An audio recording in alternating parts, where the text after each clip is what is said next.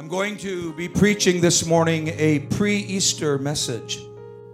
God has given me a new insight on an ancient account of a miracle. And so if you have your Bibles and will turn with me to Luke 7.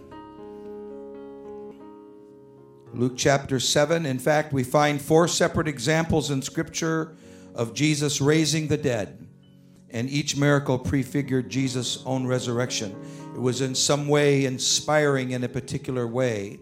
But something about Luke 7 that is stirring me today, I want to preach a message entitled, Touching the Heart of God. Touching the Heart of God. Only Luke tells us of the son of the widow at the city of Nain. And these events tell us something very powerful about the resurrection life. Luke 7, verse 11, we have a few verses since it's so brief, and I know that you've been standing, but I want to read this portion, beginning in verse 11. And it came to pass the day after, that is, the centurion's servant was healed up in Capernaum, all right? But after that, he went into a city called Nain, and many of his disciples went with him, and much people. Now when he came nigh to the gate of the city, behold, there was a dead man carried out. And then the scripture becomes very detailed. The only son of his mother, and she was a widow. And much people of the city was with her. Now that's twice we have seen that Jesus had a large group with him. I don't know the number, but large is large. And there was also a large group with her because she was in this plight. Lost her husband, lost her son, and they were in the process of carrying him out of the city. And when the Lord saw her, he had compassion on her and said unto her, Weep not. And he came and touched the bier, and they that bare him stood still. And he said, Young man, I say unto thee, arise. And he that was dead sat up and began to speak, and he delivered him to his mother. And there came a fear on all, and they glorified God, saying, that a great prophet is risen up among us, and that God hath visited his people. And this rumor of him went forth throughout all Judea, and throughout all the region round about. It was far-reaching. I am preaching from the subject, Touching the Heart of God. If you could lay your Bibles down, will you pray with me for God's anointing upon his minister today? Could we pray? Come on. Dear Lord, we come to you right now in Jesus' name. We're getting a glimpse of you in this pre-Easter conquering of death. And I pray that the Holy Ghost will anoint us, that hearts will feel it and know it, that they will shut out everything else and hear the voice of God. We want to know your heart. Touch our hearts today in Jesus' name. Amen. Hallelujah. Could you just clap your hands and give him a bit of praise before you're seated? Praise God. I feel like there's some apostolics in the building. Hallelujah. Amen. Thank you. Amen. You can be seated. I know you can tell I'm stirred up, but I'm not going to be too wound up. Amen. So we're given the location of a miracle in a very small town near the Sea of Galilee. There's considerable discussion about the city of Nain, and there is a current city, little tiny city of Nain, and I'm going to assume, for those that might think otherwise, that it is that city. This city, of course, is south of Capernaum, where the miracle took place that opens the account in Luke 7 and verse 11. So here is the little Sea of Galilee, and just north of it there on its western northern shore is the city of Capernaum. And so it was, of course, a familiar and often visited place for Jesus. But, of course, in between Capernaum and the sea and Nain is another town I'm going to guess. I'm not being precise here. I'm just sort of thinking. I'm not really trying to give precise figures. If anybody's soul depends on this, be sure to check it, all right? If your soul depends on this, check it. I would say it's almost equidistant between Capernaum, where the centurion servant is healed, and Nain, where our story begins. It is about equidistant, and it is almost for certain that between Nazareth and Nain, the city that is halfway in between, not directly, but if you're going south, you could head over to the city that was, in fact, the Lord's hometown, the city of Nazareth. And so it is that for whatever reason, and I always assume that God knows and has a plan before he ever gets there, and that nothing takes him by surprise. Any more than anything here today is a surprise to God. Hallelujah. You didn't get here by accident. Nobody is sitting here because you just happened to be here. God knows exactly what's going on. So little is known of the city, but the Bible said that they were coming through its gates. Now, that's of interest because when you think of the gates of the city, does anybody feel the Holy Ghost that's here right now? Hallelujah. Can we just clap our hands one more time? Can we give him a little bit of praise? Hallelujah. Oh, I wish I had some voice. A little known city and its gates. Now, many really super smart theologians thought that it couldn't be a real city because the Nain has no gates whatsoever. And therefore, this city had to have gates, had to be something else. Somebody got it goofed up and so on. But of course, every city has a gate. What they were assuming is that the gates meant it was a fortified city, and this city was not fortified. It could not have been if it's Nain, that is the current Nain that of which I described. Can everybody say praise the Lord? Don't look too worried. I know you're thinking, whoa, he's getting really into this. We could be here a while. No. Just give me a moment. So the Bible specifically in these short few verses lets us know that this crowd meets up with the crowd Jesus has with him at the gate of the city of Nain. So therefore, these gates were simply the entryway into this fairly small town, of which I will not venture to suppose its actual size. 2,000 years ago, I don't know. No one knows. For it was too small to even have been fortified. It is so small that it is controversial as to its origin and so forth. It makes no difference. In fact, that to me is the point. Nain was very, very small. And it was also true that it was near Jesus' own hometown. And the Lord has ordained that all of this will go to demonstrate, of course, that God is not moved by the great and the grandiose.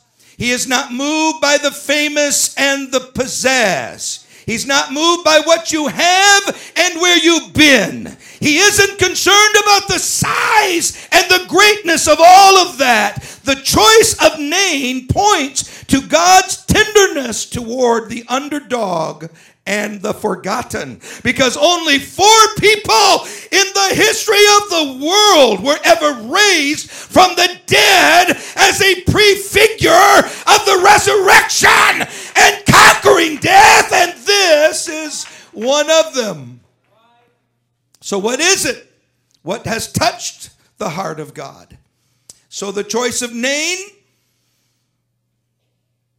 in its particular smallness and uniqueness, points to something very, very critical, to touching the very heart of God.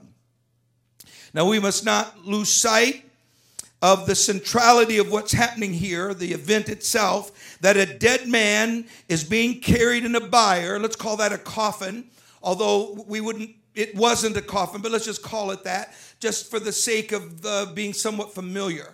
A bier or a coffin, let's say it that way.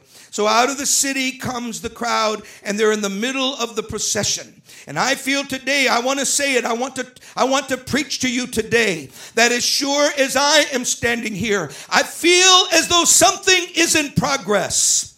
Somebody is moving in their lives, and it's not for sure what's happening, but I have come to assure you that God knows exactly what is happening in your life.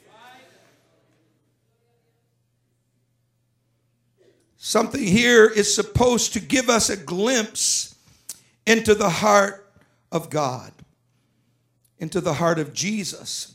And that something is the widowed mother. There is no question that this event does not center around the dead man. Neither of them are named. We know nothing of their name, but it is quite obvious from the telling, Luke's account, because no other gospel, no other place in the entire Bible refers to this widow or her son or her circumstance. Therefore, the entire point, it seems to me, of now including a fourth individual. Now, I don't know there were only 4 people raised. How many knows that a lot of things may have happened? We don't know when it happened. It's not recorded. And you know, that's the kind of God we serve. Listen, if your God is too small to take care of you, then you've got the wrong one. Because I'm serving a God that owns the cattle on 1,000 hills. He knows exactly what he's doing. Now, sometimes that's not easy. Sometimes that's hard. Sometimes I'm talking to somebody right now. Sometimes it's too hard to imagine. Like when the doctor walks in and says, your son has cancer. When the doctor walks in and said, your baby is not going to make it. I want to tell you that we're serving a God that is greater than any force in this world. And God is bigger. God is able. He knows. Now this troubles some people because I hear it often. Being a minister, people will say, well, if God knows, why doesn't he do something about it? I hear that all the time. In other words, why don't I have money? Why don't I have this? Why is there sickness? They blame everything. Everything's blamed on God. And I said, that's exactly the wrong. That's exactly what the devil's telling you. But that's not true. God is not responsible for all that is wrong in the world. He's responsible for all that is right in the world. Hallelujah. Oh, hallelujah. Something's going on, and that something is the widowed mother. So not only did she lose her husband, but now her son. And when the Lord, verse 13, saw her, everybody say saw her. When the Lord saw her, so we're talking about the window into the heart of God. When the Lord saw her, and there it is, the Lord saw something, and it was not merely death. It was not a son. It was not a tombstone. What he saw was a widow that was weeping, and we know how she was weeping. I feel the Holy Ghost here. I'm feeling like God's trying to do something today.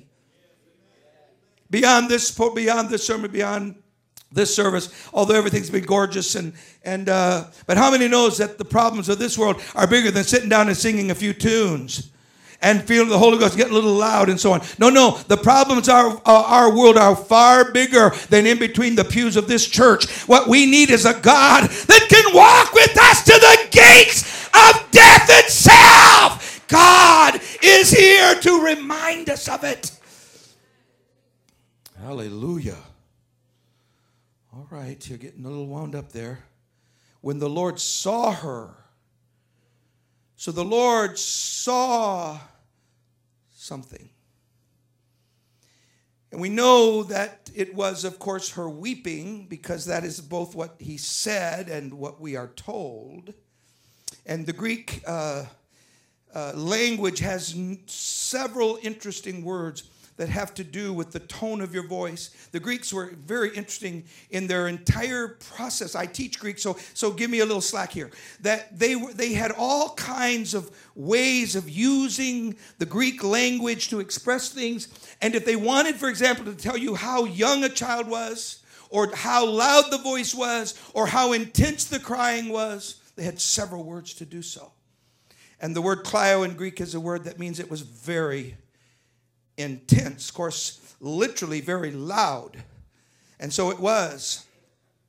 Every once in a while, we are reminded by the Holy Ghost that there are some things that are more important than our dignity, what somebody thinks of us, who's listening to us. Every once in a while, there's a widow that comes along and she says, I don't care what anybody says. I need to let my voice out.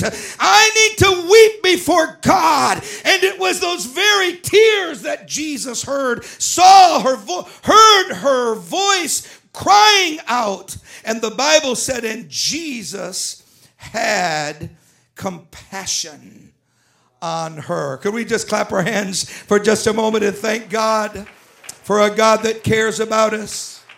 Jesus had compassion on her. Now, compassion, of course, I know I'm being a bit infantile, but I want so much to say this and preach this in the next few moments.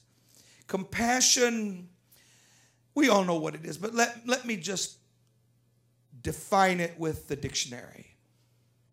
Not that that's the end of it, but just let me do it. Webster defines it with these words. I've cut some of the words out, but this is his words, Webster's dictionary. Pity with intent to help. It's not just looking at something and saying, oh, what a pity. Compassion is that marvelous thing that goes beyond just recognizing it and even feeling bad about it, but pity that is linked with the intent to make a difference. And many dictionaries, including Webster, sometimes define it as with the word mercy. So that gives us a little bit more breadth of thought here of what it was that happened in Jesus when a woman he did not know, that is, he was not familiar with her, a son that was now dead and on his way to the very burial place. However it was arranged and whatever the details, we don't know. We just know he was heading there. And then the widow begins to weep. Clio, I would simply say, weep loudly. Her weeping was with voice and tears, and she was not ashamed of it, her plight, her circumstance. And so it was, and the Bible said Jesus, hearing it, heard her, saw her, had compassion on her. But let's not miss the fact that it was not merely the dead man. It was not merely the circumstances of life and death, as important as that is. Of course, this is the resurrection of a dead man. But it is more than that. It is the story of Jesus himself responding to a heart, to someone who is weeping before him. So it is the mother. And Jesus says to her, weep not. And then startles them all by defying Jewish law or tradition, whatever way you want to look at it. And he reaches out. And the Bible specifically says, and this is why we know he's drawing our attention, he reaches out, he moves toward the dead man, all because of the cries of a mother. And the Bible says he touches the bier. He touches the casket, as it were. It doesn't say he touches the man. It says he touches the bier, which in Jewish terms was the same thing, because to touch that which pertained to a dead man and not hold it separate and so on, all of that was just prescribed by law. But Jesus stepped into a death scene, and he reaches out, and his heart is touched, and suddenly he says, I'm going to go beyond what anybody else would allow. And I'm going to step in now. I'm not just here as a man. I'm stepping in as God. I'm stepping in as God. Hallelujah. Woo! Thank you, Jesus. Now I'm acting like a Pentecostal. All right. Help me, Lord. Because I don't want to distract from the fact that we need to hear today what it is that touches the heart of God. Hallelujah. Hallelujah. Friend, all of this is carefully described to be sure that we do not miss seeing into the very heart of Jesus. In fact, you know and I know the Holy Ghost is here. The presence of God is here. What is it that brings the presence of God? Is it a preacher wiping his eyes? Is it a church that's lifting its hand and jumping up and down? No, sir. It is when God hears the weeping of the mother. He hears that church. So let me speak forthrightly to each one in this place today. It was a weeping mother that moved Jesus to interrupt once again a funeral a fourth time. Just as it is now a weeping church that draws him to the gates of our cities. It's the church unmoved by the ridicule of the world. A church that hears and knows that there is death imminent and death at our gates, but the church cries out for the plight of its sons and its daughters. Send revival to our hearts and our lives. Now I'm going to take great liberties here, Lord. I'm going to take great liberties. I don't mean to say the only way to think of it and preach it is as I'm just here and now describing it, because there are many other things as well. But I say to you today, under the anointing and direction of the Holy Ghost, a church that cannot weep, that cannot worship, cannot see death conquered. They do not know the truth of Easter. They will never understand it. They will never be watching chains break loose and life return in and among its own sons and its own daughters, because it is going to be the cry of the mother that reaches out to the heart of God.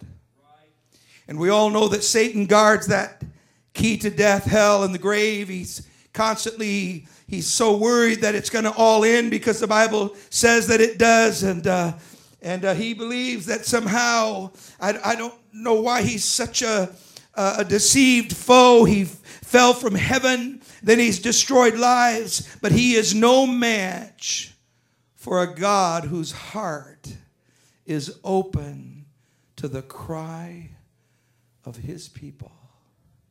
So when you wonder what is it that we feel right now, we are feeling the very presence of a God who has reached over into our world and grabbed hold of it.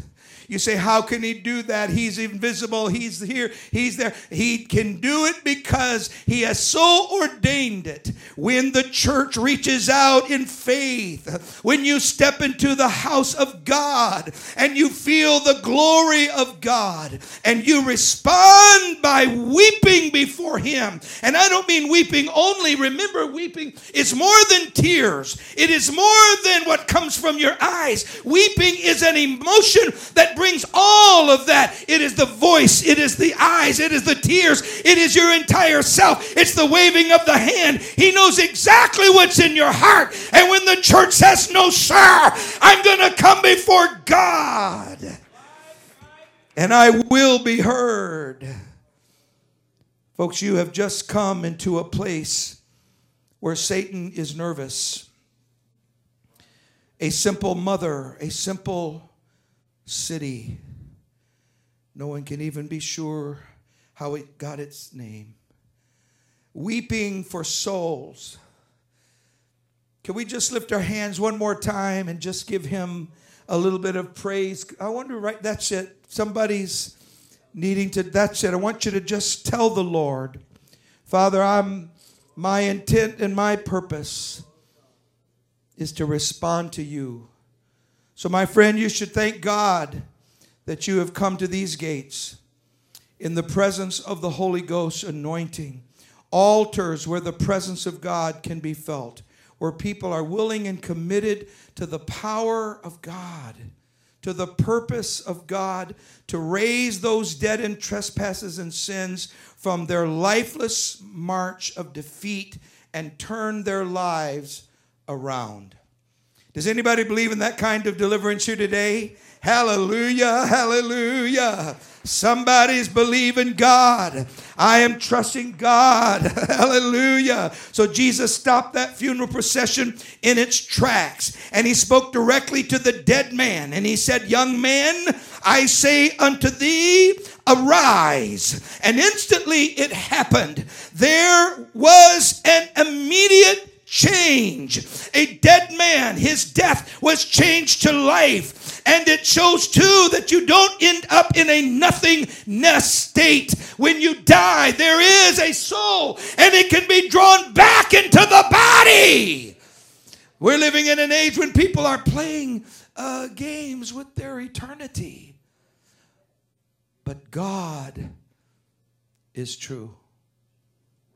God is true. His word is true. This is why Satan hates the word of God. So here, a dead man, now I can call him a young man. I could have a moment ago, but I've been waiting for this moment to say it. And so I want to say it under the anointing of the Holy Spirit. He said to him, "Young man." Did anybody notice that? He didn't say he was an old man earlier. So young is young. Now what the age was, we're not given the exact age. But whatever young is, he cries out to him, "Young man, I say, I command, I speak to thee, arise." And instantly it happened. In fact, that very power is working in this service here today. Praise God. So his spirit made its way back into its source, into the body, not because of the final trumpet, because it was not the final trumpet, but because of the power of compassion of God responding to the tears of a people that believed in the Lord of heaven, a people that were standing crying out to God. Of course, in this case, it was a simple widow walking her way to the burial of her son. One time I was preaching a particular funeral situation. Please forgive me for this little insert. And someone said to me, not in the funeral, not in that service, it was a very special time, but someone else, a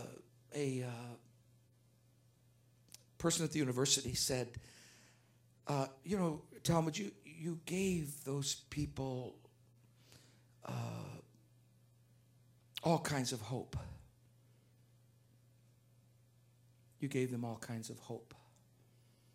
And I couldn't figure out what he was talking about, because I thought that's what, at the very least, you'd want to give folks as much hope as possible. And they said, "Well, but you're not going to be able to deliver. You don't know that. You don't know that."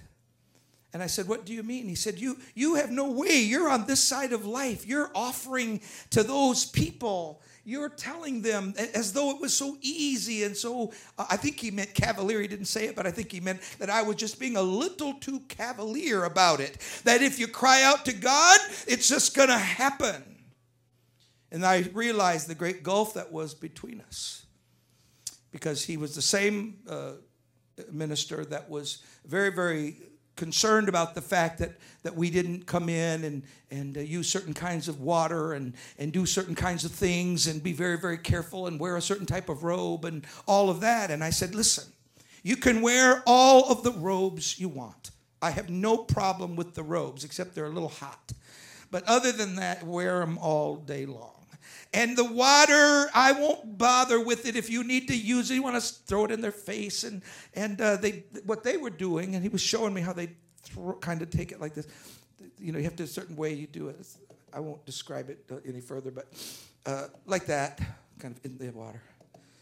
And then they throw it on your face. Now that sounds like I'm...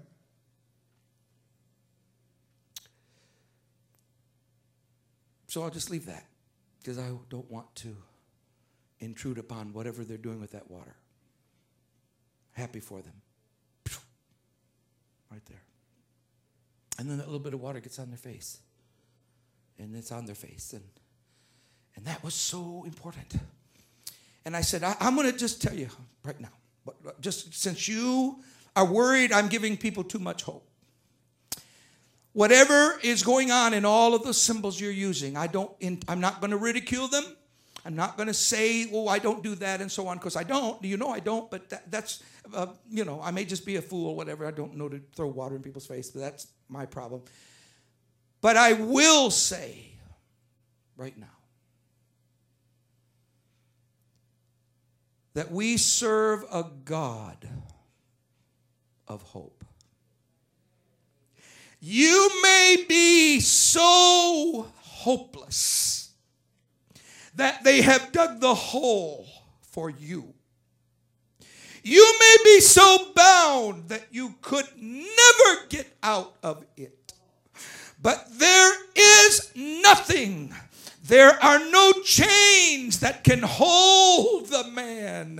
When the mother begins to cry out before God, there is nothing like the cry of faith. And that's why I act like I act. That's why I preach what I preach. Because nobody on drugs, nobody in gangs, nobody that sinned the most vilest sin, there is no one that God is not able to draw into his presence, because it touches the heart of God. God sees every tear. He sees us here today, and he is moved by the cry of his people. Many in our day have religion with no tears and no power. But that's because somehow they've settled for that. But there's a little mother that doesn't care what anybody thinks, heading toward that gate. And Jesus, he doesn't just happen to be walking down that dusty road. No, he's ready to touch you. Doesn't have to be. Sheila's, my sister says, she'll remember that my older brother got the Holy Ghost.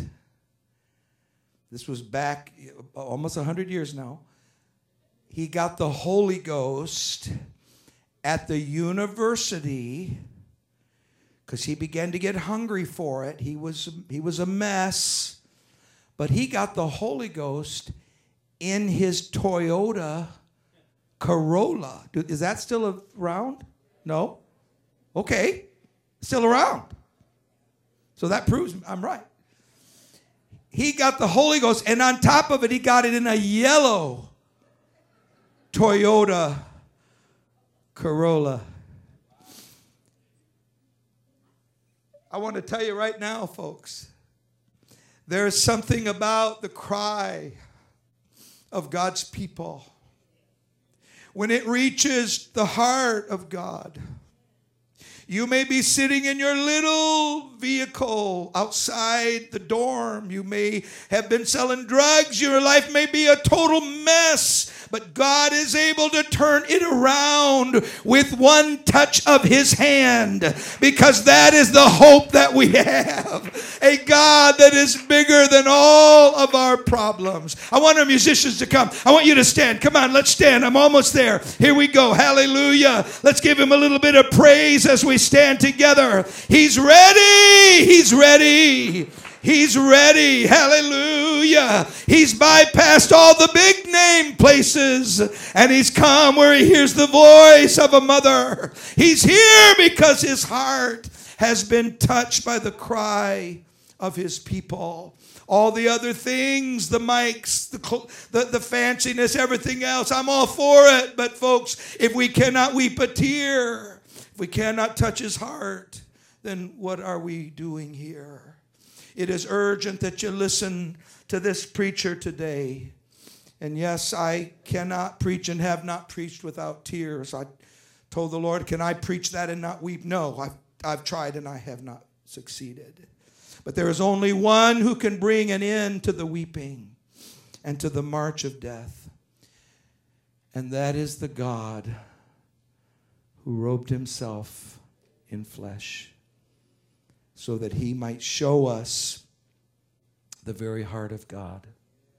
So here's what I'd like us to do this morning. I'd like us to, and the musicians will play, and I want every saint of God. In fact, before we do this, let's just lift our hands towards heaven. Let's thank him for his word right now, and let's talk to him for just a minute. Father, I thank you because your church is here. We're one of your churches over here on Terra. We're trying to make our way in this world, and we're asking that you would be touched by the cry of your people, and that you would move with compassion upon our needs today. So someone has loved you, and that someone is God, and he is moved by the cry of your heart. So I'd like us to gather out. Saints, come on, just act like it's just simple, easy. Just step right out. I want us to come and pray. I want us to gather together for prayer. And we have guests here, and I want you to come and pray if you would like, because you may want to talk to the Lord this morning. But I don't want you to be fearful. Nobody's going to invade your space unless you ask for it. If you want to be prayed, we're praying for you. But I want you to come and pray together today, because God will touch you. God is going to touch you because he has already moved in this place. And he will answer your need. And somebody today needs an answer from God. And maybe it's been a while since you've really prayed. Or maybe you're even worried about today. And you're worried that, that this is a little too emotional. I want you to just, by faith, say, I want to step out. And then I want us to pray. Church, would you lift your hearts and let's pray together, and all of the others, everybody else. Anyway, maybe you can't even make it to the front, but I want you to begin to talk to the Lord and use your voice. I see tears flowing. I feel the Holy Ghost moving. We're praying for one another. Hallelujah. We're praying for a world that needs resurrection. We're praying for the anointing. Hallelujah. Father, somebody has a need right now. And maybe they're not even used to all of this. Yet you're moving upon them. So I pray that you'll give them, Lord, what their hearts desire. A world that needs the power of the resurrection is a world that needs to bypass the graveyard and the gravestones and walk right into the presence of God. Lord, we know that it is possible because you have done it for us. Lord, you saved us. You touched our lives. And somebody here wants the Holy Ghost, but they're nervous about it. They're nervous about speaking in tongues or about the emotion they feel. And so I pray for them right now. I lift my voice on their behalf. And I pray that maybe in their car or in their dormitory or in their living room or maybe down in this altar somewhere, that they will begin to receive the baptism of the Holy Ghost. Give life to them today, Lord. Let life come into their hearts, we pray. Hallelujah. Hallelujah. Hallelujah. That's it. That's it. That's it. Your mercy, mercy, mercy. Thank you, Jesus. He's going to meet you. He's going to meet you right where you are. That's it. Don't worry about it. Just tell him, I need you, Jesus. I need your hope. And I need your power. Hallelujah. He sees your tears. He hears your cry. Oh, hallelujah. Hallelujah. Right now, let's cut the music just for a moment. Let's bow our heads right now. Father, someone today came to this place ready to receive what you have for them. And they don't even know the steps. They were waiting for you to come. And Lord, they're having to weigh all of this and all the rest of it. But right now, Father, I pray for them. Lord, as the tears run down their face as their hearts are reaching out to you, Lord. Give them an assurance that your compassion and your heart is open to them right now. Could we just thank him? Just lift your hand toward him. Maybe you're not even used to doing that, but just say, Father, I want to thank you. I want to thank you because I'm trusting you. Not sure who to trust, but I do trust you, Lord. And so I'm putting my confidence in you, Jesus. They're going to sing this one more time. We're going to give it to the Lord. If you need whatever you need, just tell him.